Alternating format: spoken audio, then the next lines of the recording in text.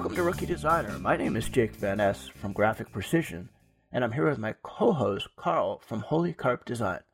How you doing, Carl? I'm going insane. Having that kind of week? Yes, absolutely. It sounds like it's been kind of crazy. Yeah, you know it. Just been picking up a little too much, too quick turnaround projects, you know, that kind of thing. Yeah, that happens to all of us. Believe me, I've been there. I'm kind of in a waiting period with a bunch of jobs, so kind of go into the weekend to relax a little bit, which is nice. But I do have some side projects and stuff like this podcast that I'm going to work on. So it's good you're busy. That's definitely a good thing. Yeah, it's awesome. Now I just want to get beyond this haul, basically, this hump. Yeah. All right, well, let's jump right into design news. And I've actually got a couple different things we're going to talk about. The first thing is Adobe has a set of apps that they have put out that are called Spark. And there's a Spark Photo, Spark Video, and a Spark Page. They're basically apps to easily make content for Facebook, Twitter, Instagram, even a single page website, things like that. It's a really easy way to edit it on a mobile app. Well, the really cool news that they just came out with the beginning of this month is Adobe is launching Spark Spark with premium features for every student free of charge. And this is students from kindergarten to 12th grade, which in the US that's high school. Basically, it's grade school through high school. And then higher education, which is obviously university for people overseas. And it's going to be free of charge. Typically, it's $120 a year to be able to use Spark for Education. So that's what they're going to call it, is Spark for Education. It'll be free. The best thing about it is that kids can use it for all kinds of different things. Like, they show a couple examples on their website, pretty cool. One kid used one to make, I think it was probably Adobe Spark Post, to make a cover for his book report. Another kid had a presentation and had done that with Spark. So it's kind of neat to see how some of these students were using it. The idea is, from what Adobe's saying, and I'll read this actually right off of their press release, Adobe's research has shown that jobs in the future will demand both creativity and creative problem-solving skills, two different capabilities that 97% of educators recognize as being essential for students to learn in school. However, the research also shows that the biggest barriers educators currently face to teach these skills are the lack of access to necessary tools and technologies. So what Adobe's doing is they're providing these tools and the technology to help teach these kids creativity and creative problem solving. It's really cool that they're able to do that. The other thing that I thought was really cool, because we all know compliance with schools and stuff like that is really important. These licenses can be deployed by K-12 schools in a way that consists with data privacy laws, including COPPA, the Children's Online Privacy Protection Act. So that's really important that they've thought about that, and they've thought about how to do this in a way that's going to work really well with the school system. So I think it's going to be interesting to see what they do with this. Now, you and I both know that there's two sides to this. There's the evil empire side, where Adobe is like, we want these people in our ecosystem using our tools, knowing how to do it. Then there's the really nice angel side of it, where it's like they're giving this technology away for free to help teach these kids. So they're a business, we know that, and it's obvious what they're doing, but it's cool that they're doing it in a way that's going to help these kids gain some really cool skills. And we all know that education is really hurting when it comes to funds and to having the tools to really teach kids correctly. So I think that's really, really cool that they're doing this.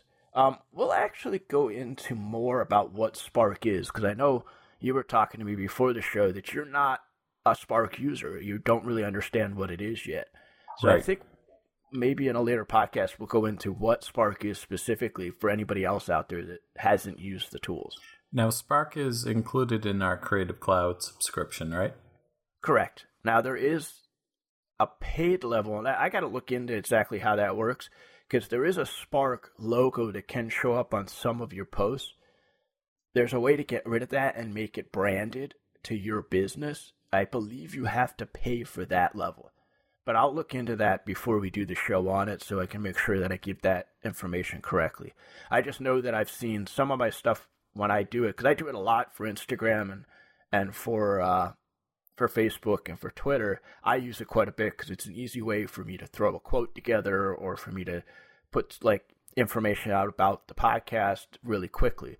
But I've seen sometimes it'll have the Spark logo on there, sometimes it doesn't. So I'm not really sure what institutes that. I got to look into that. The other bit of news that I want to share, and by the way, I'm going to have links to the press release and to this other news item in the show notes. You can find the show notes at rookiedesigner.com/RD159. So that's where you'll be able to find the show notes. So the other bit of news, which I personally found kind of amusing, and I'll explain why in a minute. Apple has proposed 9 new accessibility emojis. Now, what does this mean? This literally means that they're coming out with emojis that are specifically created to represent people with disabilities. Now, the reason I find this amusing, because it's important that I explain that, it's not amusing because I think it's hilarious. It's amusing because I'm actually hearing impaired. One of the things that they're coming out with is literally an ear with a hearing aid. I think that is great. I think it's awesome, but I think it's hilarious at the same time. So some of the other ones that they're coming out with are guide dog with a harness, mechanical or prosthetic arm, person in a manual wheelchair, a person in a mechanized wheelchair, the deaf sign, which I also think is going to be fun to use personally, a person with a cane, and a prosthetic leg.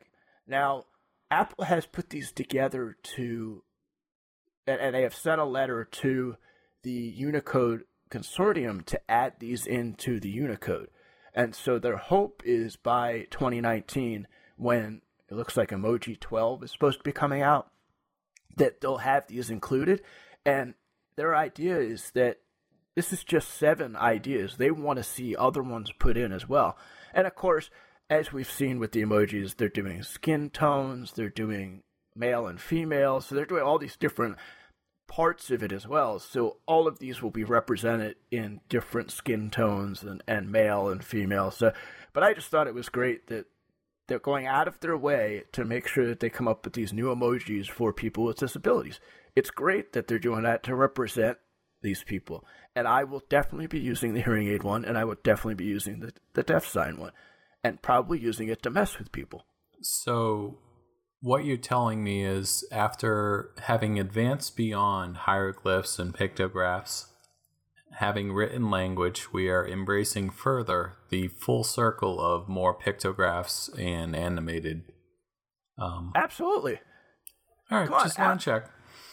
Come on, we can have emojis that look like talking birds and everything else now, thanks to Apple's facial recognition software. And you know that also brought us the Emoji Movie. Well, it did, and it also brought me the poop emoji that talks. So, come on. Of course we're going back in that direction. All right, so now that we've shared that stuff, let's go into our main topic today. What is our main topic? We are talking about Creative Block, because that happens a lot. Yes, it does. It's basically the same idea as writer's block. Yes. So it's when you're working on a project, you're sitting there, and it just isn't coming to you. It just, no matter what you try to do, you're basically banging your head against the desk, and you can't get past that point. What do you do when you get to that point? And do you have an example, a general example of when that's happened to you?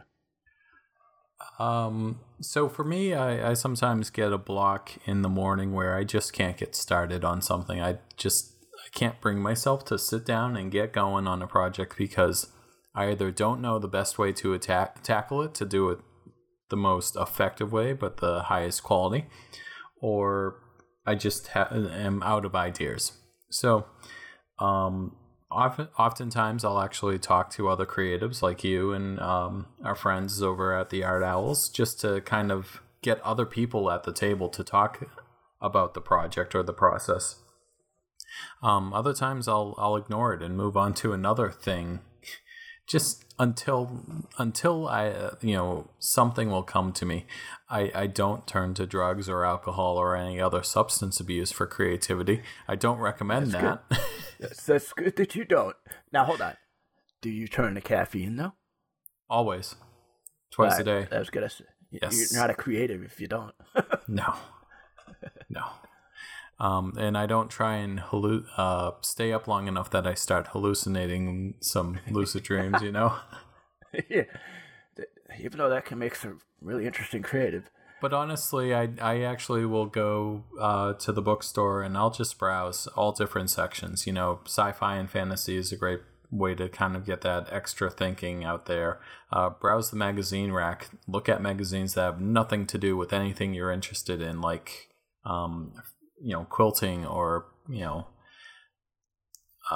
anything really, because there's a designer behind most of those magazines, and they all have different ideas, and you can just kind of absorb what they've done and see if it repurpose it for your own project.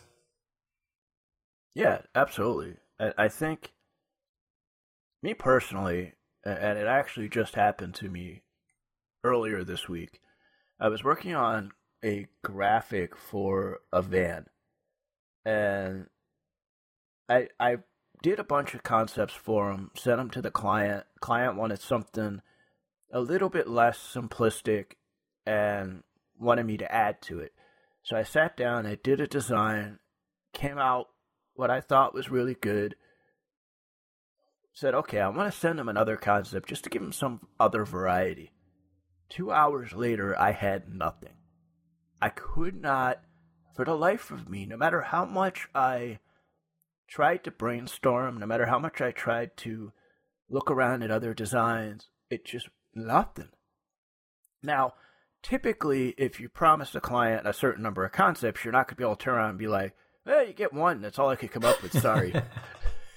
But in this case, he wasn't expecting more than one concept. He was just looking for me to build on what I had already done. So I cut my losses and I sent it to him. I text you. I was extremely frustrated. I was like, this is ridiculous. I should have been able to come up with something better. And the client emailed me back literally in minutes and was like, this is exactly what we were looking for. This is perfect. And then I sit there and go, I just wasted 2 hours trying to come up with another concept, never did it. And so thinking back on that, and that's kind of where the topic came from. Thinking back on that, I realized that I should have taken a deep breath, walked away from that project, like you said, move on to a different project, do something different, and then come back to it. What I was concerned about is he wanted those concepts by the end of the day. That was my fault for leaving it so close to the deadline, which that's what I would say. You want to give yourself creative block or design block, wait till a couple hours before the deadline to start a project, and you'll be banging your head against the desk before you know it. So that's my number one tip, is do not wait till the last minute to work on your projects. Even though this wasn't really that, I was trying to turn it around quickly. But don't do that to yourself. I agree with you. So, go ahead. Otherwise, you'll be issuing a refund. Yeah, absolutely. That's you got to be careful with that. You don't want to overpromise and underdeliver. It's the other way around. You want to overdeliver and underpromise. You never want to do it the wrong way. I'll tell you right now, sometimes you can't help but have creative block because you don't have enough input from your client. They're not enough invested in what they're doing to actually consider options. I had one client who wanted a logo that was a character, and so I went through it with her. I talked through the whole process, and I said, you should really go with an icon. She's like, no, I want something that'll be a mascot. So I hired an illustrator, and we came up with a cute little mascot that's never going to see the light of day. This person had a grandiose vision, an idea of colors, and we used all that. And here we are 2 years later, and her grand idea is still just this one small website that sells 5 products. And that's not the vision that she had spoken to me. And I felt bad because I kind of feel like I failed her in inquiring enough to know and guide her through the process. I had block in that one, definitely. Yeah, that's interesting. The book that I'm reading right now talks about creative strategy, and I'll go into that book once I'm done with it. I'm almost done with it.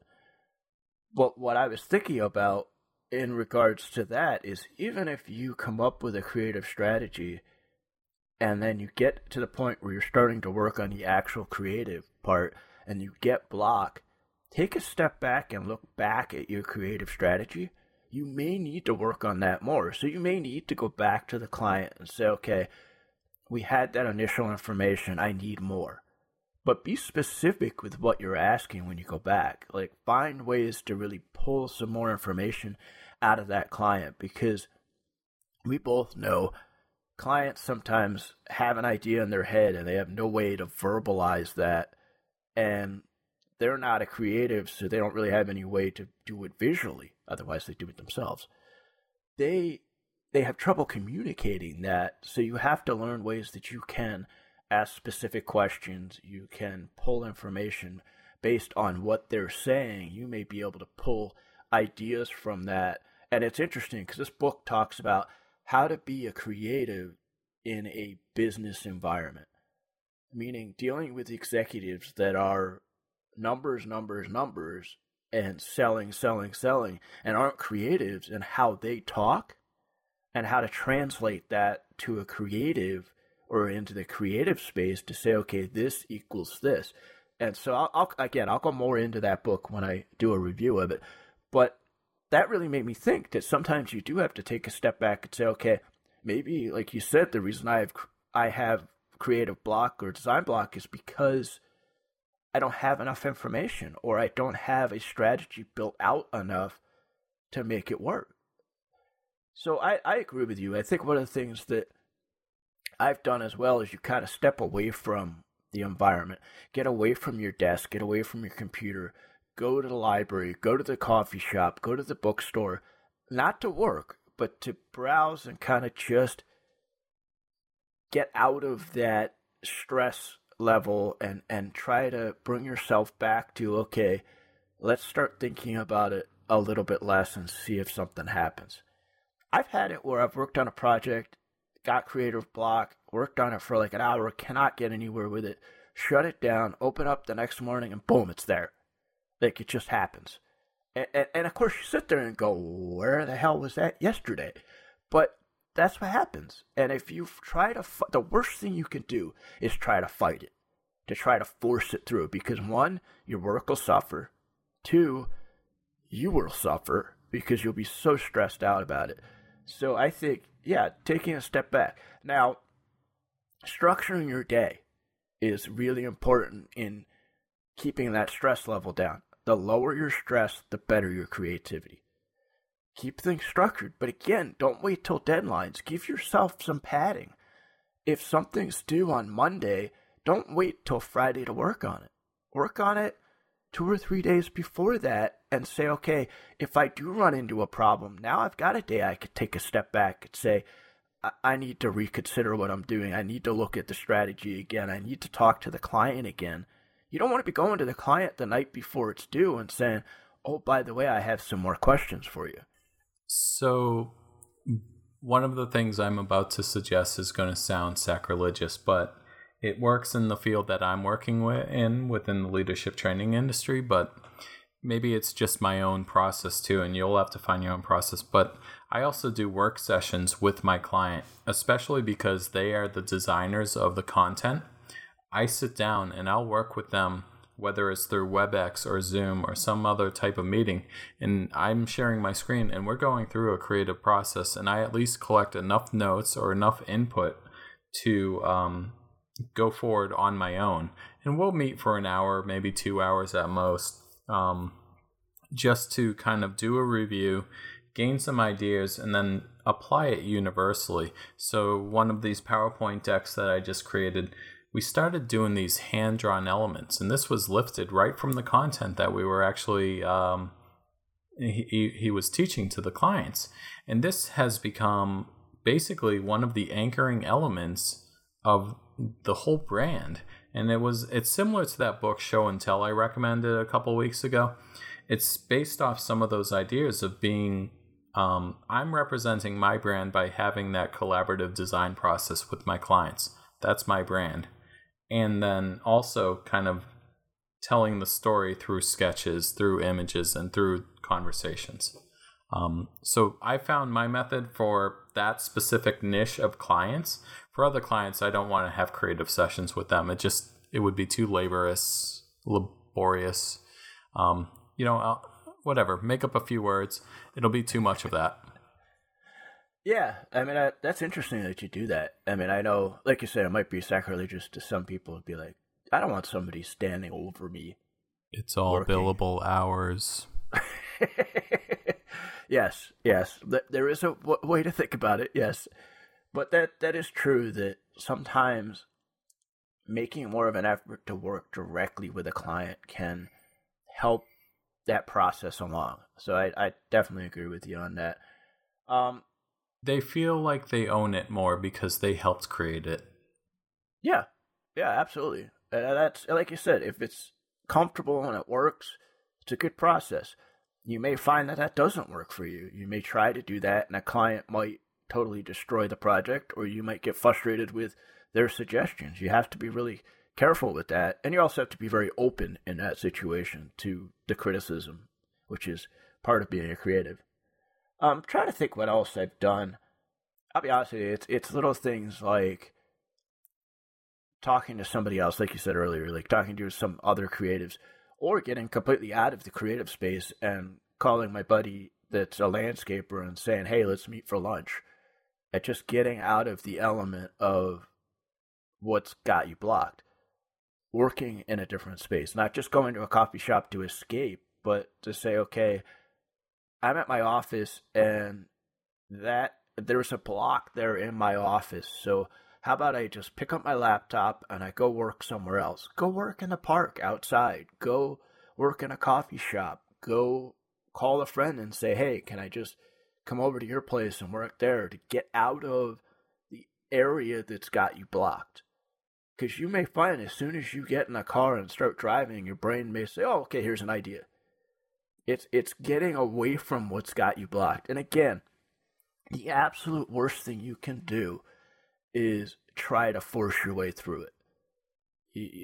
It's going to cause you no end of grief if you try to do that.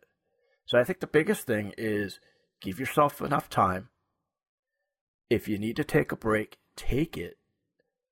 And find a process that works for you so that when something like that happens, you know what to do. And don't feel bad when it happens. It happens to all of us. It happens to every designer. That's why it's such a well-known term as design creative block. It happens to everybody. Okay, let's go into this week's rookie recommendations. What's your recommendation this week? I saw this thing happening in Boston, and I live about 12 miles north.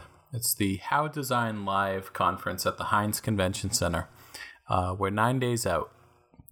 Probably be less by the time you hear this. So I'm like, you know what? I'm working for myself. This sounds like a great idea. Then I check out the prices.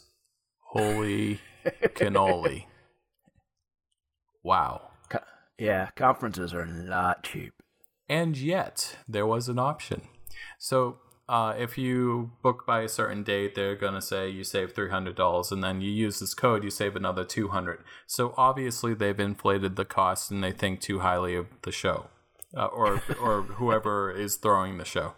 because that's a huge discount. But that being said, I still couldn't afford it. If they're shaving that much off, it's still going to be expensive. But they do have an option called the Exhibitor Hall Pass, and that option is $25. And that's why I want to go. I want to meet the people in the exhibitor space because a lot of them are going to be tied to leadership training companies. That's my niche. So if I go and meet someone from Adobe and I talk to them about the work I've done for Adobe under another name, then I may be able to have an in with that as a new client, because everyone's going through these executive training sessions. So I'm hoping to go to talk to the people at the trade shows, find some new inspiration for design, to lose that creative block in some areas, and also to, see the sites. And maybe next year or next time they're in Boston, I'll drop that money. Yeah, conferences are expensive. There's no question. And it is tough for a solopreneur to put that kind of money out there. But that's awesome that you found a way to still go to the conference, get involved. And yeah, the exhibitor floor is always fun. No matter what conference I've ever been to, those are some of the best conversations I've had is with some of those exhibitors, because you can find out about new software, you can find out about new books, new authors, and you get to meet all kinds of different people. So that's an awesome thing you're going to get to do. I look forward to hearing what your experience is like with that and what you come out of that with. I just want some of the swag. I see your hustle cloud, and I'm like, I want something like that. Oh, yeah. There's all kinds of stuff behind me, as well as a mess. Still haven't cleaned my office. Hence why we're not on video. Yeah, exactly. All right, so my recommendation this week is the Adobe Create magazine. This is an online and app magazine that they put out once a month. And really all it is it's just really cool creative projects. It's tutorials. It's some interviews with certain artists and stuff. It's just a really cool creative magazine. And see, like, they've got stuff running right now with found object font, which it literally looks like a bunch of objects somebody found and created a font out of all of these different objects. So it's really cool things like that. And it's just a fun email that I get once a month that I'll open real quick when I got a few minutes and just browse through some of the articles. It's not a real thick magazine in the sense that if there's only a few articles, it's nothing crazy, but it's fun and it's a kind of a cool way. So it covers graphic design, illustration, motion graphics, photography, and a bunch of other stuff.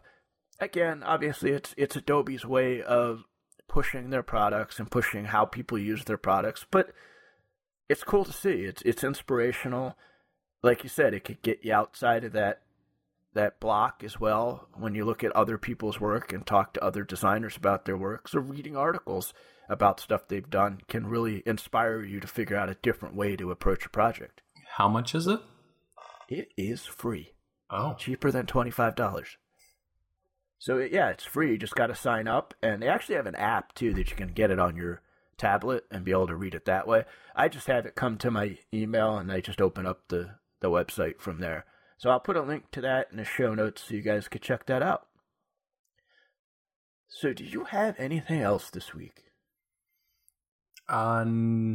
Other than a boatload of stuff I'm working on, I'll be in a better headspace next week. Hopefully we can talk a little more about the conference that you went to, and, it'll be a few days before the one that I'm going to. Yeah, we'll do that. We'll talk about conferences in general, why they're good, why they're expensive, and, talk some more about how you can find deals and what you could do with that. So, yeah, we'll cover that next week. So, if you want to find Rookie Designer, you can find us online at rookiedesigner.com. Again, the show notes for this episode are rookiedesigner.com/RD159. For any of the show notes, it's basically RD and then the show number. So that's where you can find the show notes, and we'll have links to the news items that we talked about and the recommendations we talk about. And if you want to find us on social, you can find us on Facebook at Rookie Designer. You can find us on Twitter at Rookie Designer, and you can find us on Anchor as well under Rookie Designer, as well as any of the other podcast apps, Apple Podcasts, Overcast, Stitcher are just a few. We're all over the place, so you can find us. Also, if you could do us a huge favor and give us a review on iTunes, that helps people find out about the show and also lets people know what you think about what we're doing. So if you get over to iTunes and give us a review, we'd really appreciate it. And remember, guys, everyone's a rookie before they're an all-star.